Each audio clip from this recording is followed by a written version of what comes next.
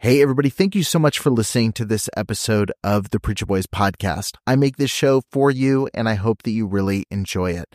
I have a lot of people that ask me how they can support the show financially, and you can do that by heading over to patreon.com/preacherboys. You're going to get access to exclusive content, including early releases of episodes. I've got a couple episodes right now that have been released at least a month early over on Patreon. You've got access to things like unique merch, depending on what tier you join, and you get access to some behind the scenes content that I'm posting within the group. So head over to patreon.com/preacherboys and become a member over there today.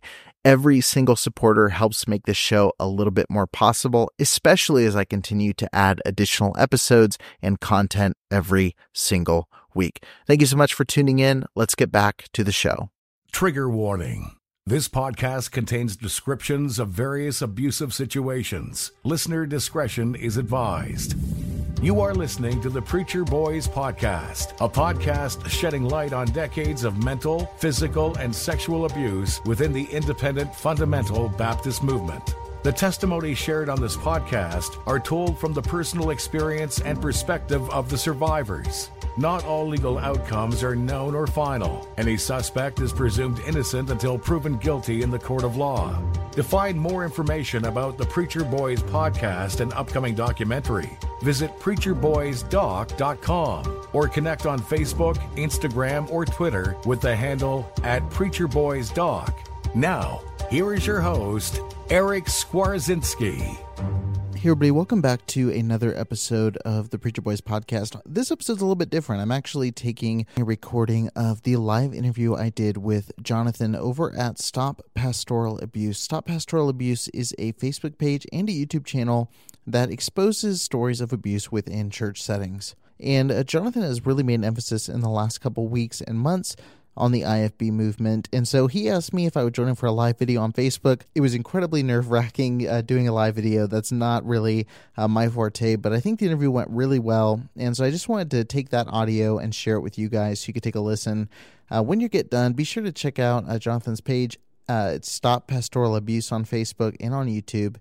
And I think you guys will really appreciate the content over there. Now, in the interview, I talk a little bit about why I'm doing the documentary, my emotions regarding the IFB, some of the backlash that I have had and expect to have. We talk a little bit about what will happen if there is a lawsuit of any kind, and really just cover quite a few interesting topics. He asked some really good questions, and I'm excited for you guys to listen. So without any further ado, here is a recording of my interview with Stop Pastoral Abuse and Jonathan over there. So check it out. I hope you guys enjoy it. All right, we got Eric here. Let's bring him in.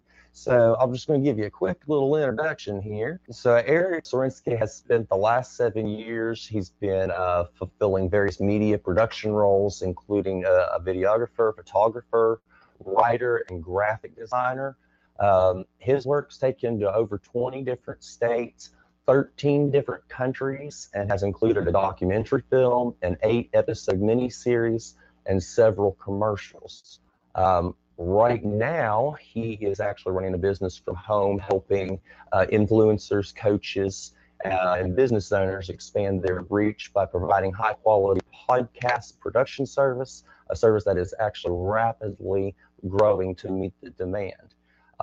Eric is also really passionate about raising awareness for the mental, physical, and sexual abuse within the independent Baptist churches, and is currently producing a documentary on the subject. His company and podcast, Preacher Boys, and I've shared a few things on the page here from him that has been extremely helpful. He actually launched that just in January of 2020, so just this year. And he's already gotten 60,000 downloads with listeners from the United States, Canada, and several places around the world. So let's bring him on. Here is Eric. How are you doing today? Doing pretty good. Yeah, it's good to be with you and to talk about this. And yeah, I mean the show's been going now since January, so it's been really good so far. I've been listening to a lot of the podcasts in preparation for our interview here, and as well as prior to it. And you've gotten a lot of people that have reached out to you, and a lot of Right. people that seem concerned. Can you tell me a little bit about that? Yeah, I mean, it's kind of the bittersweet thing. I was talking to a guest yesterday. It's exciting that there's that many people jumping on and listening to the show and engaging with it, but it's also a little bit sad too, because it shows that it's relevant to so many different people. And so it can be a little bit discouraging knowing that there's so many people who can connect with the message there and who identify with some of these stories of abuse that are happening. But on the other hand, it's also really exciting because there's a lot of people reaching out who have seen the abuse happening. They've seen the way that these things are being covered up, and they see an opportunity to share their stories in a safe way and in a way that's accepted by people. And so that's been a really encouraging thing to see. Absolutely. So what is your mission? I know we talked a little bit about the Preacher Boys podcast that you launched in January. So tell me a little bit about your mission and how did you become involved in the advocacy for those victims? I mean, really, it was just a matter of I didn't see anyone else doing it. And I had seen, I mean, obviously there's been little bursts of really great information that's been done. I think of the reporting with Sarah Smith and her team through the Star Telegram. There's been good articles throughout, but you know, that's not their full-time job. That's one big story that they're covering, and it's not something that's going to be, you know, there's not the time, resources, or the, I guess, you know, personal connection to keep that story as a forefront thing. That wouldn't make sense. And so I just, you know, I've been out of the movement for about 7 years now, and I essentially got to the point where I thought, hey, if somebody's going to do it, it might as well be me. And it really, I mean, it's not really a very inspiring story. It was just me looking around saying, I don't see anyone doing this, and I may as well jump in and start doing it myself. I wished I would have done it first because I was really sitting on it. It's a lot to take on. But it's, you know, it just seemed to make sense once it started falling into place. Most definitely. Those kind of things. And I mean, it's been 12 years since I've left the movement myself. And it's still, and I think I've gotten past a lot of the mental things that have happened. But it's still, there's always that lingering after effect. And when I got to that point of, you know, acceptance of this is where I'm at and I'm happy where I'm at, I started looking back at those things, and, you know, I have had personal friends who had horrible experiences, and then, you know, other people have had those horrible experiences as well. And I started a Facebook page, and all of a sudden I had a huge following, and I was like, well, let's use this platform to bring some awareness. Right.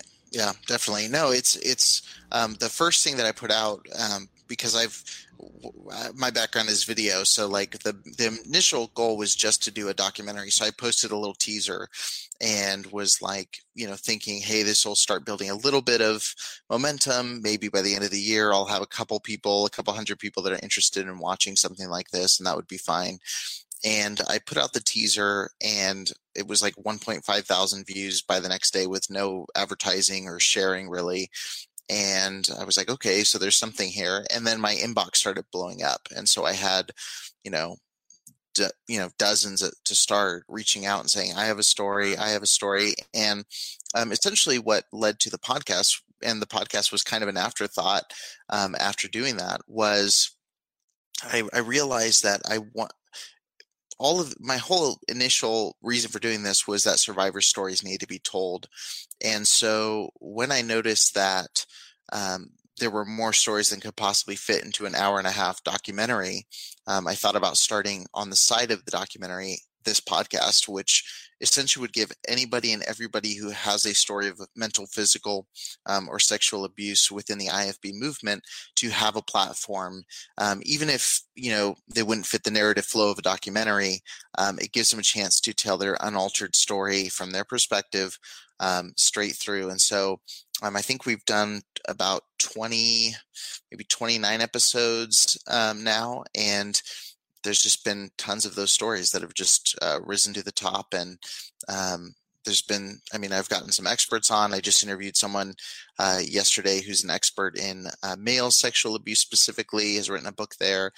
So it's really just kind of evolved and become something a lot bigger than what I initially intended. And ultimately with that goal is still moving forward the documentary, but I think there's a lot that can be done in the meantime and then even after the fact with that. Oh, most definitely. I know that you talked about you were doing a documentary. Did you want to say anything about that? Yeah, I mean, well, right now, obviously, everything's on hold with that as far as the filming and everything. But it's actually been kind of a good thing because it's given me a chance to really think through, it is a big topic to fit into a short time frame. So it's given me a lot of chance to think through the way that I want to structure it and things like that. And so, obviously it's all, like I said, it's all kind of evolved. And this year has been a really interesting year within the IFB, specifically with the lawsuit against Hyles Anderson. That put a big pivot in a lot of the nature of the documentary because originally the documentary was going to be how's an organization like this stood for so long without any major, lawsuit or things like that. And it's, now there is one. So that throws a wrench into the plan in a good way. Then you have Faith Baptist of Wildomar, where you see one of the most consistent cases of, consistent abuse within that church and consistent cover-ups by a church. So there's a lot of things there that, I want to dive into. Essentially, the way that the documentary is going to work, because I've had people ask, how are you going to fit all this? You could do a mini series, you could do this. The goal with this documentary is not to tell every story. It's to create a basic overview of what abuse in the IFB looks like and why the IFB, like why focus in on that. And so we've gotten a lot of test cases this year with what's happened with Hyles, what's happened with Faith Baptist, and with Golden State being connected. There's a lot of interconnectivity that's revealed itself. And so right now, the way I'm looking at structuring it, and I haven't talked about this at all, but I guess I will, is I want to basically dig into the genesis of the movement, where it started, how it's spread out, and how it's maintained those ties to each organization. And there's key players in that. And I'll save some of this for the documentary, but when you have organizations like the Christian Law Association and David Gibbs, when you're saying all these churches are independent, but they're using the same lawyer to cover up all the same crimes over and over and over again, it essentially, the way I explain it is it's essentially like you have the mob families that are spread out. So you have your main churches. So you have your First Baptist of Hammond, you have North Valley Baptist Church, and you have all these, excuse the terminology, like crime bosses that oversee these organizations. And then you have these kind of lower level henchmen that get passed around from organization to organization. And then you have a fixer in David Gibbs and the Christian Law Association. And so in the documentary, I just really want to show how that's been happening for decades, how it's not isolated incidents, and how this has become something of a strategic kind of operation that's been happening. A wonderful thing to have. There's a lot of documentary out there that I'm aware of that's like that. I know that, you referenced the Dallas Star-Times, they have that one story, but that's not going to be an ongoing thing that they can get paid to do, unfortunately. Right, exactly. So you said 29 episodes about. So in all of that, what would you say is some lessons or some wisdom that you've gained from survivors or the actual professionals that you've interviewed as well? What would be some key insights there? Really the biggest thing, and I kind of mentioned this earlier, is, it's been a matter of just noticing similarities between everything. And so you kind of get a sense that all these cases, though they may be different organizations, different players, different people involved, the overall experience of the victims has been pretty similar. And even more so than that, I would say one of the biggest and special things about the show has been the amount of stories that are under the surface, stories where people were victimized, several years ago and didn't come forward, or as a child and didn't come forward. And the most encouraging and inspiring thing to me is whenever an episode does go out, I'll get hit with, 4 or 5 different messages saying that story is exactly my story. And I've never shared my story before, but hearing that there's someone else who went through the same thing allowed me to share my story with my husband for the first time, or my wife for the first time, or with my parents for the first time. And so, I mean, really, there's so many lessons that have been learned, but I would say the main thing is that speaking out does help. And that sounds cliche or oversimplified, but it really is. It's a thing of, just me being a nobody in that world. Nobody, I'm not a former pastor. I'm not a trained psychologist. I'm not a lawyer. I'm not a police officer. I'm just a guy with a microphone and, a website. And, I'm having people reach out and say literally like, oh, this show changed my life because I heard someone's story. And I don't take the credit for that. That's literally from hearing someone's story that's changed their life. It's literally from hearing someone who says, hey, I was assaulted as a child. I was a pastor's wife in an abusive relationship. And, everyone thinks they're in that vacuum. But when people start speaking out and sharing, it destigmatizes that idea of saying, hey, I was an abuse victim. I was a survivor. What happened to me wasn't okay. It wasn't my fault.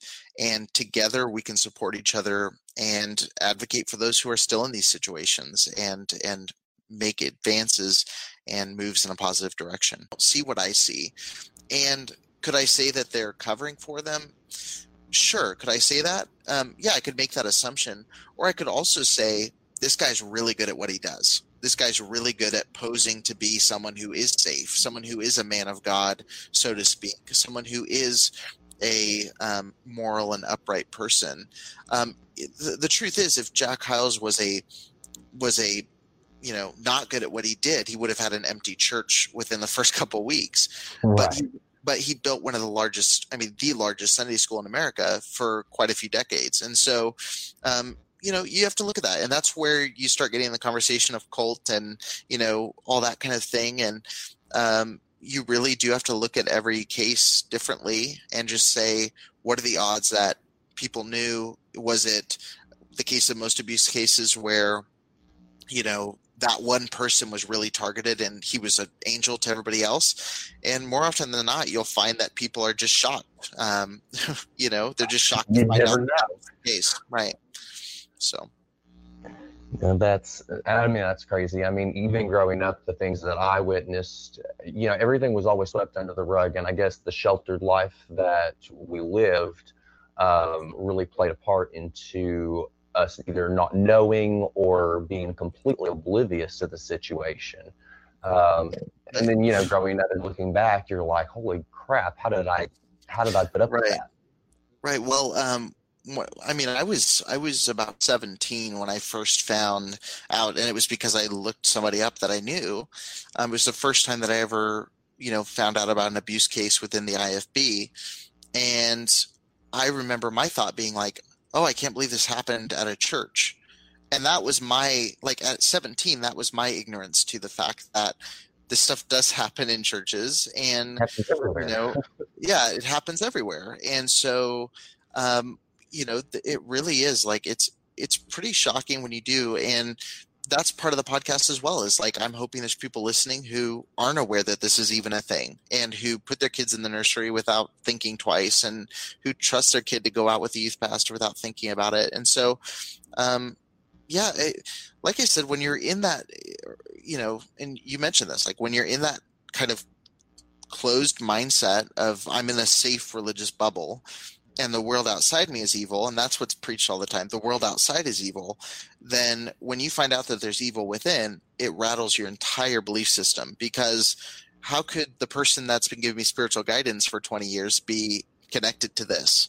And that's a pretty shocking revelation to have. They're, the big names that you've either looked up to your whole growing up life, or have even been your pastor yourself. So Right. that's a huge shock. Right. And a lot of people even lost their faith, or and some Yeah. people still have their faith, but Mhm. a lot of it just ruins people's lives and their spirituality. And I know I'm more lucky than most in the fact that I didn't have any kind of physical abuse. Yeah. Just the environment. I know one of your recent podcasts, you were talking about Commonwealth Baptist College with Jeff Fugit. Yeah. And he preached at our church constantly growing up. Yeah. We went to his church. We sent people to his college. Yeah. That was, once the Highlands fall, that was one of the options. Right. Exactly. Yeah.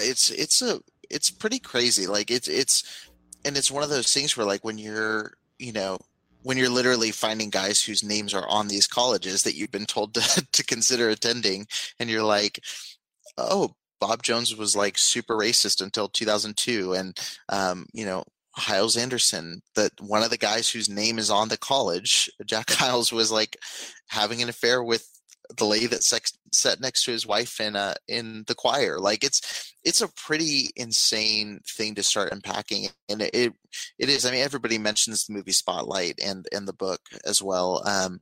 And in the movie, there's a scene, and I've talked about this on other shows before, but there's a scene where they go down and they're looking at the records of the Catholic Church, and they're seeing all these pastors or priests on sick leave and being relocated to different parishes. And they're going, wait, this is when this abuse case happened, and they got moved here. And I really have felt like that several times, where I start digging through and I'm like, okay, David Hyles moved here this date. Oh, this is when this happened. And,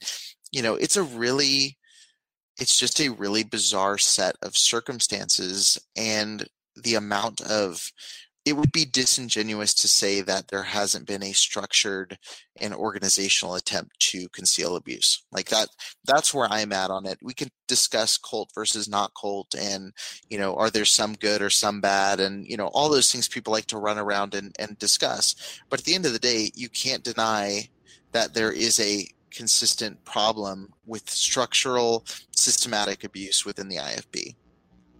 Absolutely. So whenever you've interviewed these people, I know we kind of talked about, what you've learned and things like that. What's the prevalent theme that the independent Baptist community, what's a prevalent theme that you see that these survivors talk about? Biggest things would be the hyper amounts of control. That's probably the most consistent thing that I see discussed and talked about. They wanted to control everything I wore, everything I watched, everything that I read. So there was a large amount of overreach and control.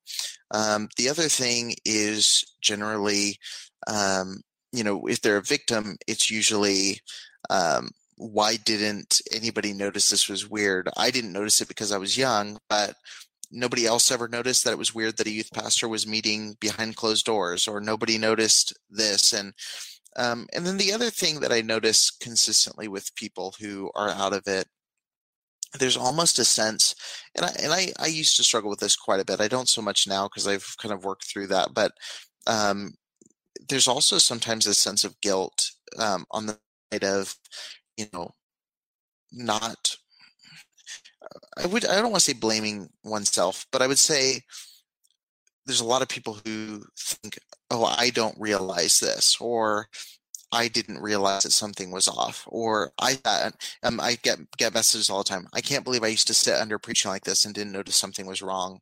And you know what? Like, I can't either. I can't believe that I sat through that stuff. But you have to understand, again, it goes to that charismatic kind of cult leader persona of, when you're totally bought into any kind of belief system, when you're completely bought in to this is the only true way to be a upright, moral, spiritual person, then it gives you this sense of a ridiculous sense of community within the church that you're attending. It gives you a ridiculous sense of ego and self-confidence because you're the one with the answer and everybody else is, demonically influenced to oppose you. And when you're taught from a young age that the man behind the pulpit is the voice of God, he's the man, they use the term the man of God, you're going to believe some weird things, especially if that's something that you're, being taught from, the nursery. Like Jack Hyles would give the kids the bibs in the nursery said, "I love my pastor." Like it starts really, really early, and it's indoctrination. Yeah, exactly. Indoctrination's the right term. And again, there's people that would argue, don't call it a cult, don't call it this.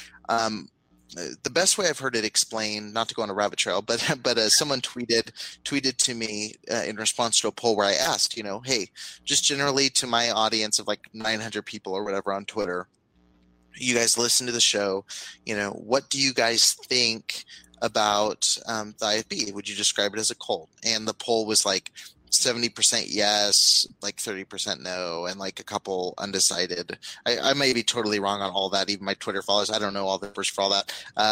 But essentially, out of like 970 votes, the majority said yes, it is a cult, or an overwhelming majority. But someone tweeted back and said the IFB movement itself is a cult, but not all churches within, not all independent churches are cults. And I think that's kind of where I sit, and he just said it much better than me in 140 characters. Essentially it comes down to, any if you're a part of any organization or any kind of grouping or denomination or whatever you want to call it, where you have allegiance and loyalty to one man or to one group of men in with no regard for anybody else outside of them, and you take their word as law, like that's very cultish. If you leave that environment and you're shunned, that's cultish. Like I encourage anybody listening to this to just look up Freedom of Mind and Stephen Hassan's work and all of the ways that he uses to determine if an organization is a cult. It's called the BITE model, and you can find that really easily with a Google search.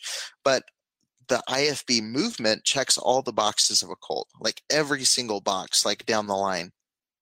But there are churches that are Baptistic in their belief, that are independent and truly don't care if, Jack Hyles would approve of what they do, or if, Jack Trieber would be accepting of what they do. They care about, what they believe God would accept them to do, and they care about their people. They care about actually helping and encouraging people and not checking the boxes of, what would, WWJHD, what would Jack Hyles do, or what would Paul Chappell do, or any of these guys. It's more focused on the people and on their religious beliefs, which I'm still a believer. I still think there's a place for religion. I still think that there are some, there's an independent Baptist church out of Kentucky I talked about on an episode. I said they're genuinely a good people, really believe what they are teaching, and they're genuinely trying to help people, and they're super isolated from the movement.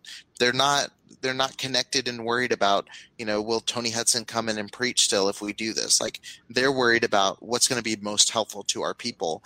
And another one in Fresno. I have people sprinkled throughout, but they're the ones that are actually independent. I think within the movement, saying they're independent is a bit of a misnomer. It's the name is kind of a lie in itself.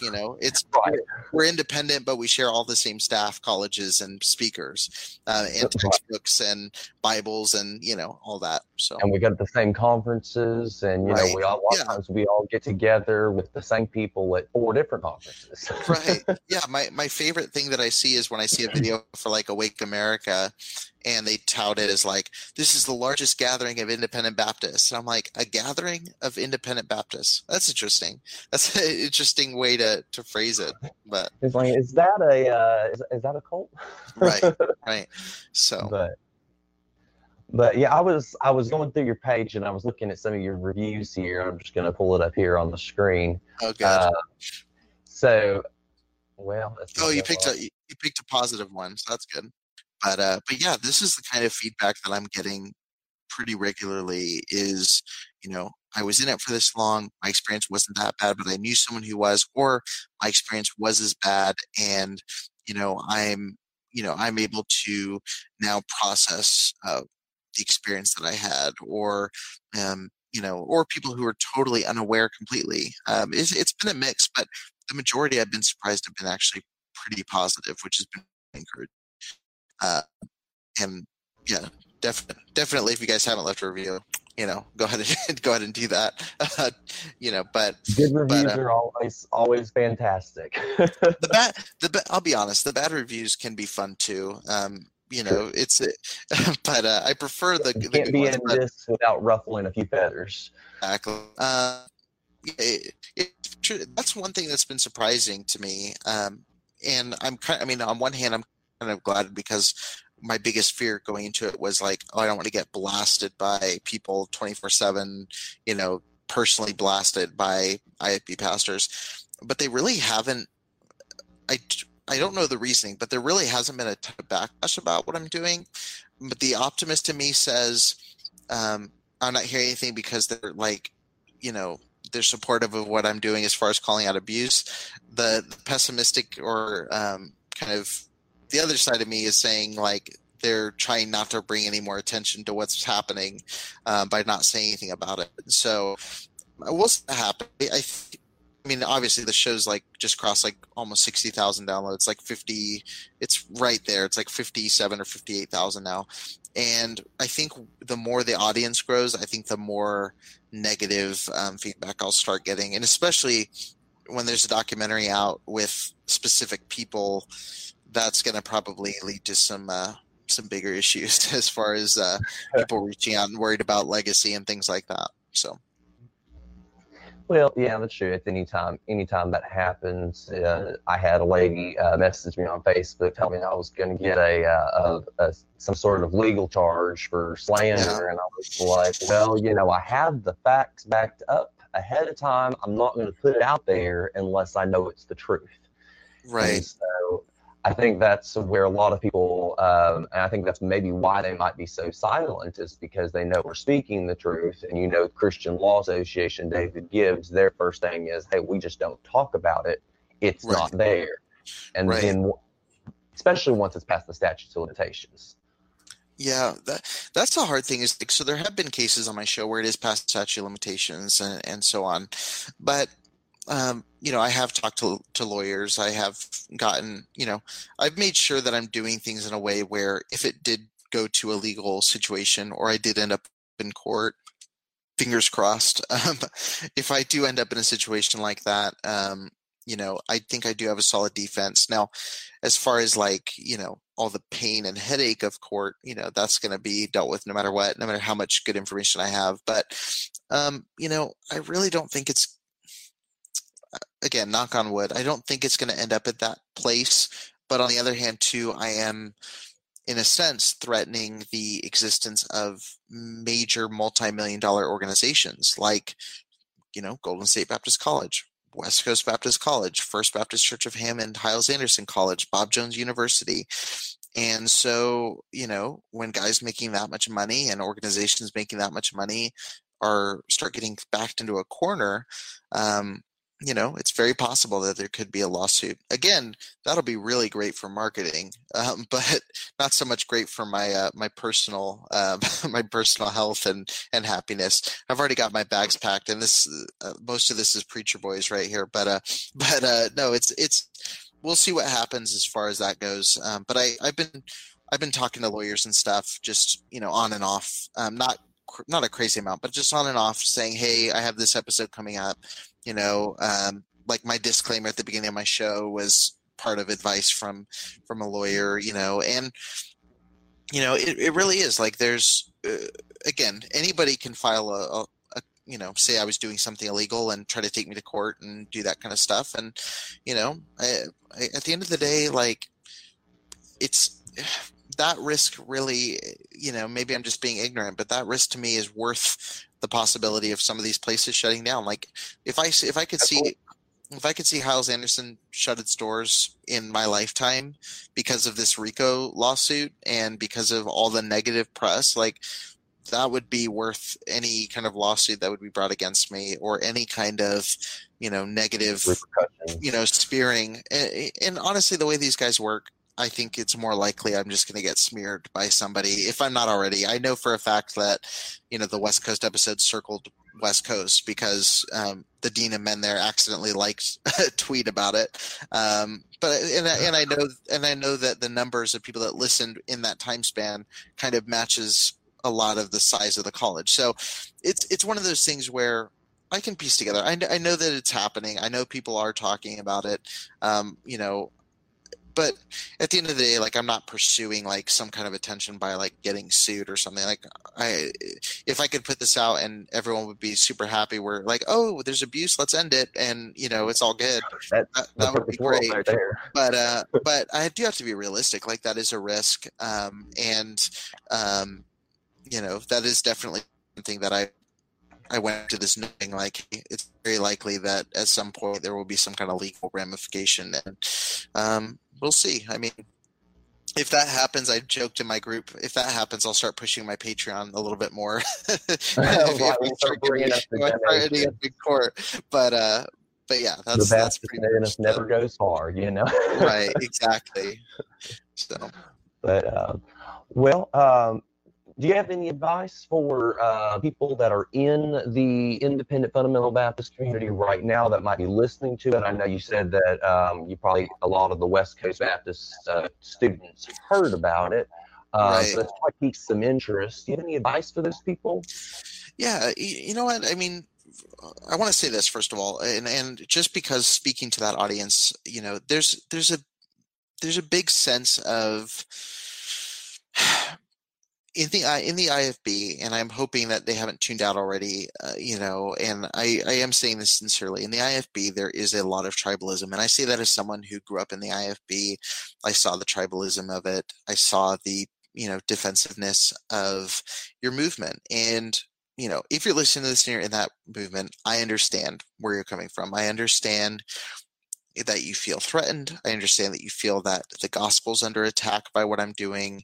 You think that, the men of God that inspired you, maybe that they've signed your Bible, maybe they've, maybe you've read all their books or their devotionals, maybe you've attended their colleges, and you feel that I'm attacking them, just because I'm bitter or any of the things that have been attributed to guys who are doing the things that I'm doing.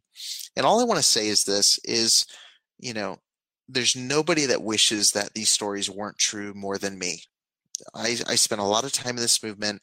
One of the people that I was closest to in, my entire life is in this movement.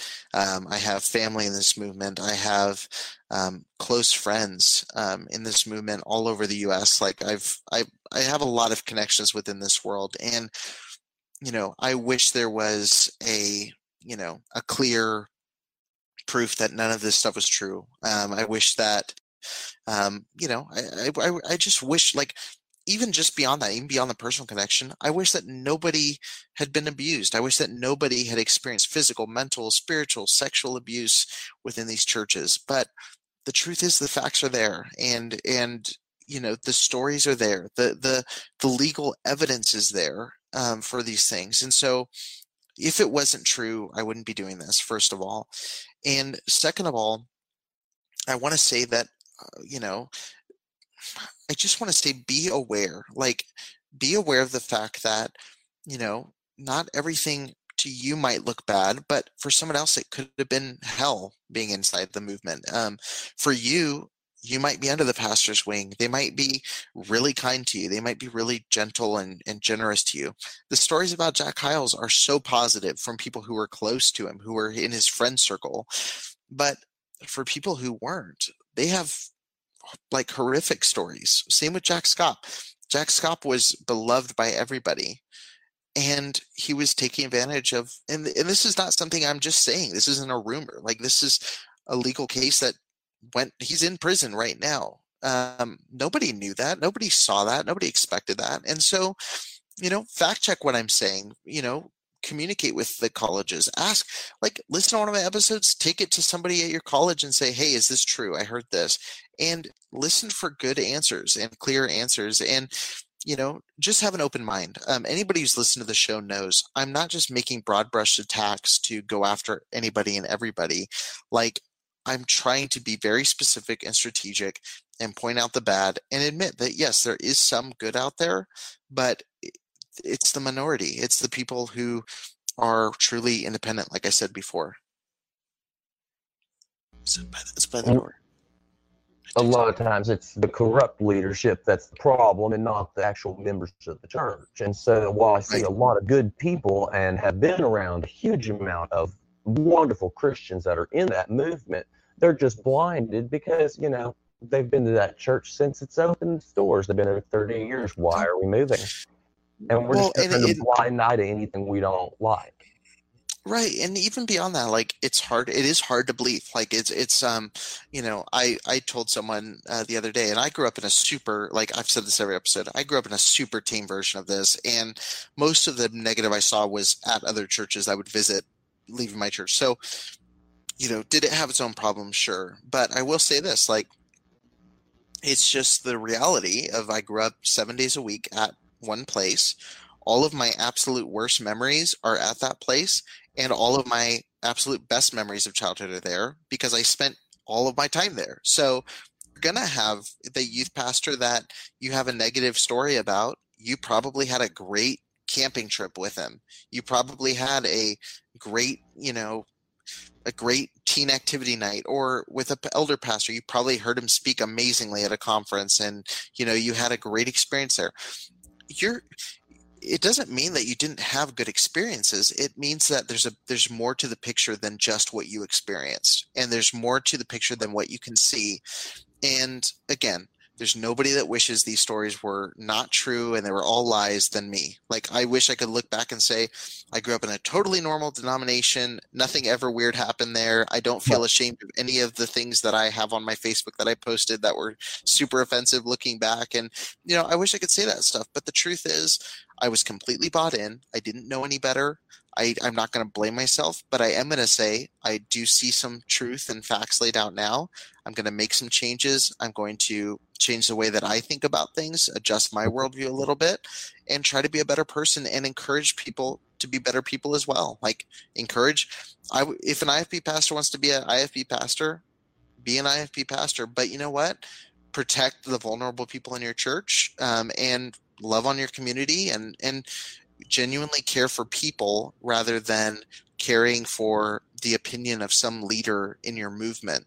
You know, like, really just be truly independent and be a good person. Right? That's the basic. It's not some spiritual mandate, or, you know, well, I could argue it is a spiritual mandate. It's not some, you know, big theological. It's just be a decent human being and be a voice for the voiceless, you know? Yeah, absolutely. Well, that is all fantastic information, and I know we've been on here for about 45 minutes, but it's been fantastic. Anyone who listens to my show knows they're going to go for like an hour and a half, so this is pretty short. Well, I could go on and on and on about the things. I went to Crown College at Park Temple Baptist Church here in Powell, Tennessee, with Clarence Sexton.